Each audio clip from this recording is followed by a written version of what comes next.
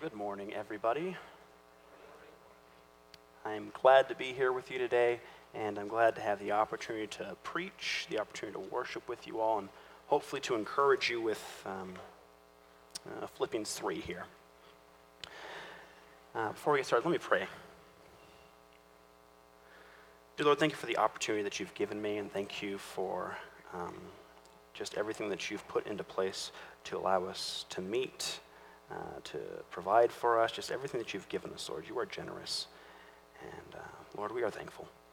So please help me as I preach on Philippians 3 here, and please help it to be well received.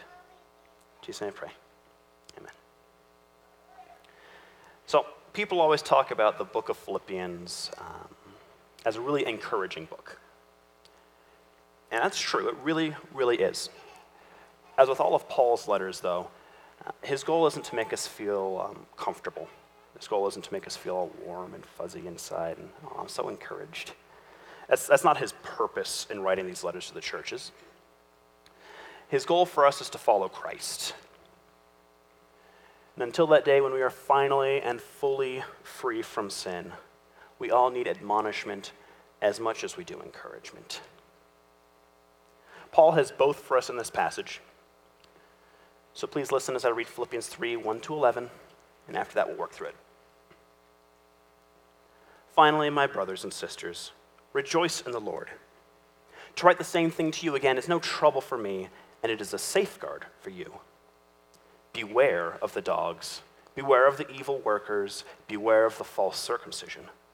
For we are the true circumcision, who worship in the Spirit of God and take pride in Christ Jesus, and put no confidence in the flesh.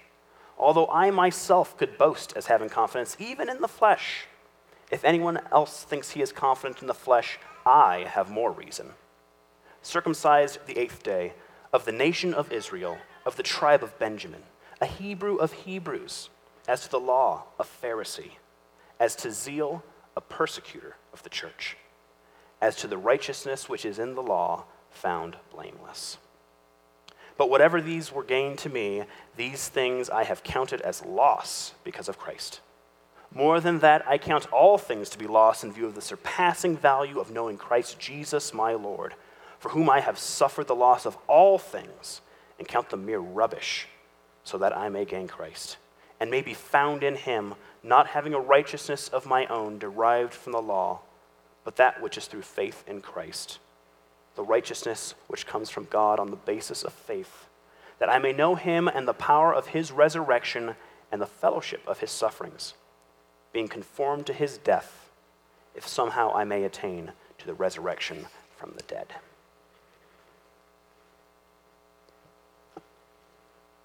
So Paul just gave the Philippians many commands in the chapters preceding this one. Conduct yourselves in a manner worthy of the gospel of Christ. Be unified. Work your salvation out with fear and trembling. Do all things without grumbling or disputing. And we should take all of these things to heart. These are excellent things that we need to remember. But apparently Paul has written at least some of them before. To write the same things again is no trouble to me, he says in the first verse. And he calls it a safeguard for his audience. Do you think of it as a safeguard? Different men come up here and preach week after week, and the messages are all different. But ultimately, we're all saying kind of the same thing. We've all got the same real core message. Why? Why do we keep telling you the same thing over and over again? Because it is a safeguard for the body. Because we so easily forget, and we need to be constantly reminded. We need to be constantly reminded. God knows this about us. There's a reason that God uses such a noble creature as the sheep to describe us. John 10:27, Jesus says, "My sheep hear my voice, and I know them, and they follow me." The Lord has spoken to us through his word, and his sheep know his voice. Let's pay attention whenever we hear it, because it's a safeguard for us. Now, that being said, I don't think that Paul is only referring to what came before in his letter. Paul is very, very consistent, and the message that follows appears numerous times throughout the New Testament. He starts in verse 2. Beware of the dogs. Whoa.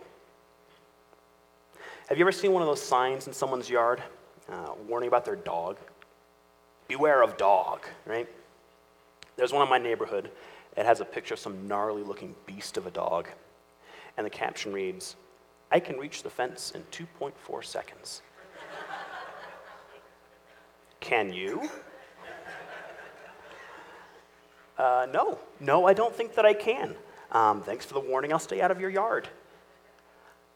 You know, there's this wrought iron fence that this thing is posted on, and I think it's as much to keep me out as to keep that thing in, right? The simple fact that Paul thinks it's necessary to warn us means that there is very real danger. Pay attention. This is a safeguard for you. Beware of the dogs, beware of the evil workers, beware of the false circumcision. For we are the true circumcision, who worship in the Spirit of God and glory in Christ Jesus and put no confidence in the flesh. There's a very specific group of people that Paul is warning the believers in Philippi about. Compare verses 2 and 3, and you'll start to learn a bit more about this group. These people, the dogs, the evil workers, are of the false circumcision, and they're compared to those who are true, who worship in the Spirit, and who glory in Christ Jesus. The dogs do not recognize the kingship of Christ, but the second group does. The second group of people puts no confidence in the flesh, but the first group does. The dogs and evil workers put confidence in their false circumcision. If you remember, circumcision was the sign of the Old Covenant, or the Mosaic Law. Every Jewish male was supposed to be circumcised on the 8th day after their birth. There's something both sinister and deceptive about this group, the false circumcision. The fact that Paul calls them dogs is really telling. Dog was used as a pejorative by the Jews towards the Gentiles. Even Jesus used this word in this way when he was talking to the Syrophoenician woman. She was pleading with him to heal her daughter in Matthew 15, 25 to 27. Listen. But she came and began to bow down before him, saying, "Lord, help me." And he answered and said, "It is not good to take the children's bread and throw it to the dogs." But she said, "Yes, Lord, but even the dogs feed on the crumbs which fall from their master's table." So who are these people then? Who are the dogs? Are they Gentiles? Are they somebody else? Paul makes this evident for us starting in verse 4. "Although I myself might have confidence in the flesh, if anyone else has a mind to put confidence in the flesh, I far more.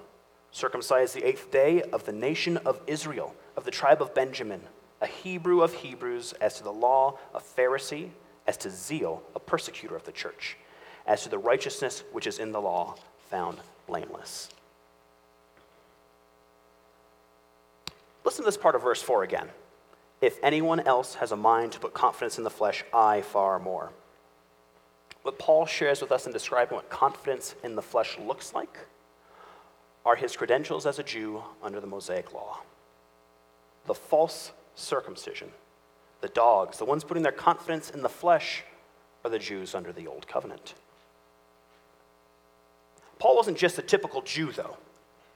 He excelled in Judaism.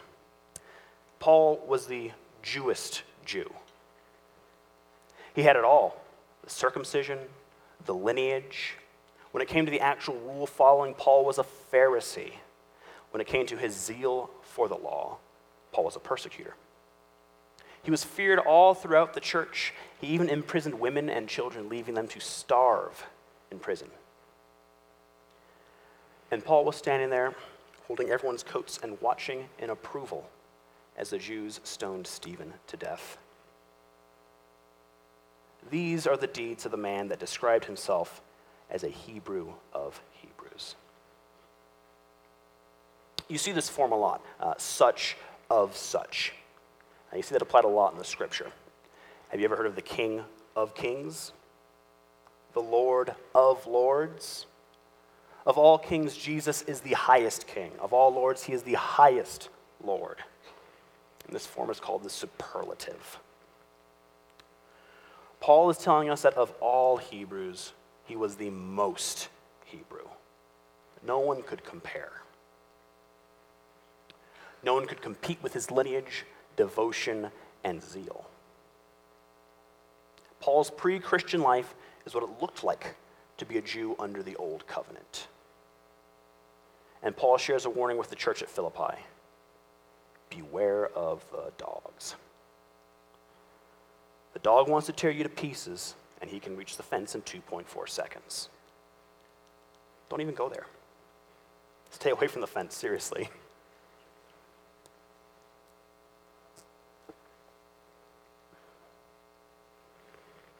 But this isn't some new message for Paul, just one of Paul's many warnings against the flesh, that is, adherence to the old covenant. This shouldn't come as a surprise to us as Christians. Now, what does Paul tell us the purpose of the law was, after all? In Romans 5:20 we read, the law came in so that the transgression would increase. The natural man rebels against the rulership of God, and the Jews under the law were no exception. That doesn't make the law bad, doesn't make it evil. As Paul tells us, Romans 7:9-12, where he writes, I was once alive apart from the law, but when the commandment came, sin became alive and I died. And this commandment, which was to result in life, proved to result in death for me. For sin, taking an opportunity through the commandment, deceived me, and through it killed me. So then the law is holy, and the commandment is holy, and righteous, and good.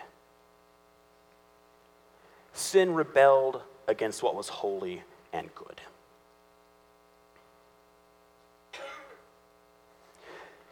And that sin killed the Jews under the law just as much as it killed the Gentiles to whom God revealed himself in creation. As Christians, we are neither killed by the law nor helpless in the world without guidance. Christians walk by the Spirit, not by the law. As Paul says in Galatians 5:16-18, but I say, walk by the Spirit, and you will not carry out the desire of the flesh. For the flesh sets its desire against the Spirit, and the Spirit against the flesh. For these are in opposition to one another, so that you may not do the things that you please. But if you are led by the Spirit, you are not under the law. Stay away from the law. Stay away from the dogs whose sin is incited by it, and do not allow them to lead you astray. Paul flipped his countrymen's understanding of God's chosen people on its head. Righteousness is not achieved by the law, rather it's achieved by faith. Inheritance is not a matter of lineage, rather it's a matter of adoption through Christ. Where Gentiles were once separated from God and considered dogs, now they're the true circumcision and the true heirs, members of true Israel. And as Paul wrote in Romans 2:28-29, for he is not a Jew who is one outwardly, nor is circumcision that which is outward in the flesh. But he is a Jew who is one inwardly, and circumcision is that which is of the heart, by the Spirit, not by the letter. And his praise is not from men, but from God. Now, I think the warning there is pretty clear, right? But how often are we actually dealing with Jews trying to bring us under the Mosaic law? No one tried to stone me on my way into church today. It's a pretty easy drive. I trust you all had a similar experience. Do you think this is a warning we can safely ignore? Different context, different time, not a big deal, right? To that, I would say no. What the Jews did in their day is still common practice in ours. Only the context of the sin has changed. The sins of the Jews were not only refusing to bend the knee to the manifest Christ, God incarnate, Jesus himself in the flesh before them, but also setting themselves up as lords over him and over his word. Jesus has numerous interactions with the Jewish leaders recorded throughout Scripture, describing this exact scenario. Mark 7, 5-13. The Pharisees see Jesus and his disciples eating bread with unwashed hands. And this exchange takes place. The Pharisees and the scribes asked him, "Why do your disciples not walk according to the tradition of the elders, but eat the bread with impure hands?" And he said to them, "Rightly did Isaiah prophesy of you hypocrites, as it is written, 'This people honors me with their lips, but their heart is far away from me. But in vain do they worship me, teaching as doctrines the precepts of men. Neglecting the commandment of God, you hold to the tradition of men.'" He was also saying to them, "You are experts at setting aside the commandment of God in order to keep your tradition. For Moses said, 'Honor your father and your mother,' and he who speaks evil of father or mother is to be put to death. But you say, if a man says to his father or mother, 'Whatever I have that would help you is Corban,' that is to say, given to God, you no longer permit him to do anything for his father or his mother, thus invalidating the word of God by your tradition which you have handed down, and you do many things such as that."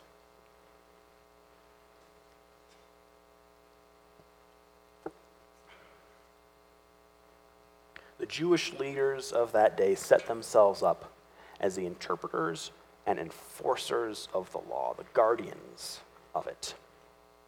But in reality, the blind were leading the blind.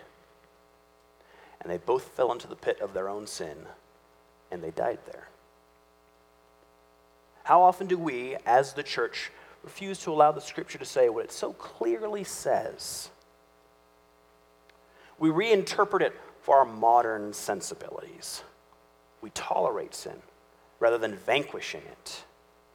How many denominations in the U.S. today are on the death march away from the Scripture and are sprinting towards the ordination of women, the acceptance of homosexuality, and every other wicked thing that follows? Acceptance for us is what Corban was for the Jews. It is a capitulation trending towards the desires of man rather than the requirements of God. Whatever social standing or prestige a person may gain from evil is ultimately of no value at all, no gain whatsoever, because something much greater could be awaiting them. But whatever things were gained to me, those things I have counted as loss for the sake of Christ. More than that, I count all things to be loss in the view of the surpassing value of knowing Christ Jesus my Lord, for whom I have suffered the loss of all things, and count them but rubbish, so that I may gain Christ, and may be found in him, not having a righteousness of my own, derived from the law, but that which is through faith in Christ, the righteousness which comes from God on the basis of faith, that I may know him and the power of his resurrection and the fellowship of his sufferings, being conformed to his death, in order that I may attain to the resurrection from the dead. Paul calls himself the foremost of sinners in 1 Timothy 1:15, and he had reason to do so.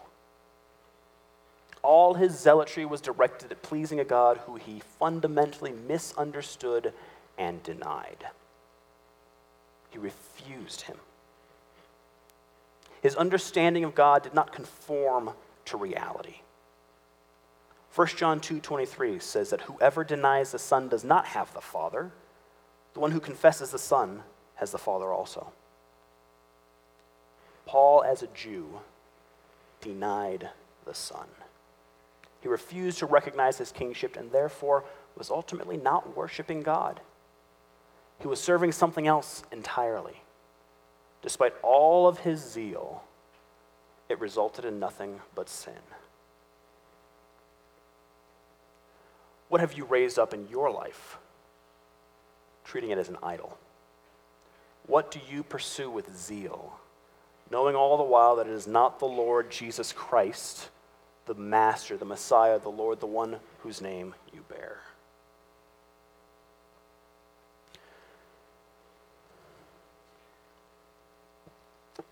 There are a lot of things that you can pursue in this life.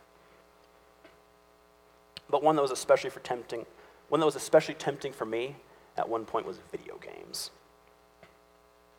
I got my first video game console in the 90s, and for those of you in the know, who probably struggled with everything I'm about to describe, it was a Nintendo 64. My brother has it now. We still have it. But my older brother, Michael, convinced my aunt to buy it for us for Christmas, and I tell you, I had never seen anything like it. You look back now, and it's pretty bad, but then it was just incredible. The appeal was immense. One moment I could be sitting there flying an airplane or driving a go-kart. The next I was some warrior on a horse saving the princess and the kingdom. I mean, what else would you want to do, right? And I could even play it with my friends from my couch, doing all of these things. Video games became the most important thing to me. They were my hobby. I lived out in Falcon, right? That was 25 miles east of here. We were the first house on the block. There was nobody out there. It was me and my brother and our Nintendo 64, okay? Falcon in the 90s, okay? Excuse me. So it became my hobby. It became my social activity. Friends would drive out from town and we would play video games. But ultimately, it became my addiction and my idol. School was boring. I hated it. So I just played Zelda instead of doing my geometry. College was really, really boring, and the classes generally put me to sleep. But I had World of Warcraft to look forward to when I got home. So I really just didn't care that much about anything. I couldn't possibly count the number of hours I spent playing games as a kid. But the games I played as an adult kept track for me. Between just two of my favorite games in my 20s, I racked up well over 6,000 hours of playtime. At one point I thought, man, 6,000 hours. That's just two games. Like, what could you do with that? I mean, surely you could cut down a forest, hew the wood, build an orphanage from the ground up. Like, surely you could do something useful with that, right? But eventually the thing which I pursued with such zeal smashed headlong into the thing that I should have been pursuing. My class schedule for seminary started to conflict with my gaming schedule. When you play 6,000 hours, you schedule it out. I tried to make it work, but it was ultimately impossible. There was just no way. It's almost like it was orchestrated that way. In the end, the decision was easy. The skills that I had developed, the enjoyment, the camaraderie, the endless memories, with scores of friends, so many people, racking up victory after victory, I counted it all as a loss for the sake of Christ. As Paul wrote in Galatians 2:20, I have been crucified with Christ, and it is no longer I who live, but Christ lives in me. And the life which I now live in the flesh, I live by faith in the Son of God, who loved me and gave himself up for me. Brothers and sisters, your zeal has been redeemed too. To redeem something means to buy it back. Jesus purchased you and your zeal. He owns you and he commands you. Redirect your zeal for the sake of Christ.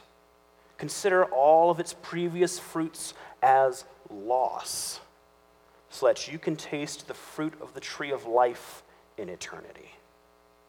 No toy, no movie, no vacation, no hobby, no fantasy football team, no Super Bowl victory will ever be as sweet as that first bite, which comes after hearing, well done, good and faithful slave. You were faithful with a few things. I will put you in charge of many things. enter into the joy of your master.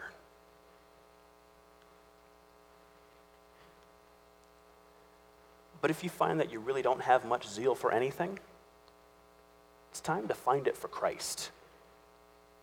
Just like Paul, you do not have a righteousness of your own.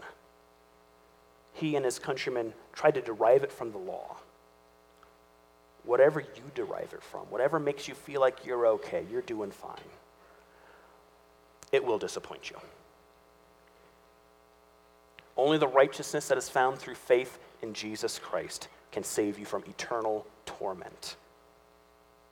But more than that, those who have faith in Jesus Christ will join him, first in death to the things of this world, and then in life for eternity. Listen to Matthew 19, 27 to 29. Then Peter said to him, "Behold, we have left everything and followed you. What then will there be for us?" And Jesus said to them, "Truly I say to you, that you who have followed me in the regeneration, when the Son of Man will sit on his glorious throne, you also shall sit upon 12 thrones, judging the 12 tribes of Israel. And everyone who has left houses, or brothers, or sisters, or father, or mother, or children, or farms for my name's sake, will receive many times as much, and will inherit eternal life."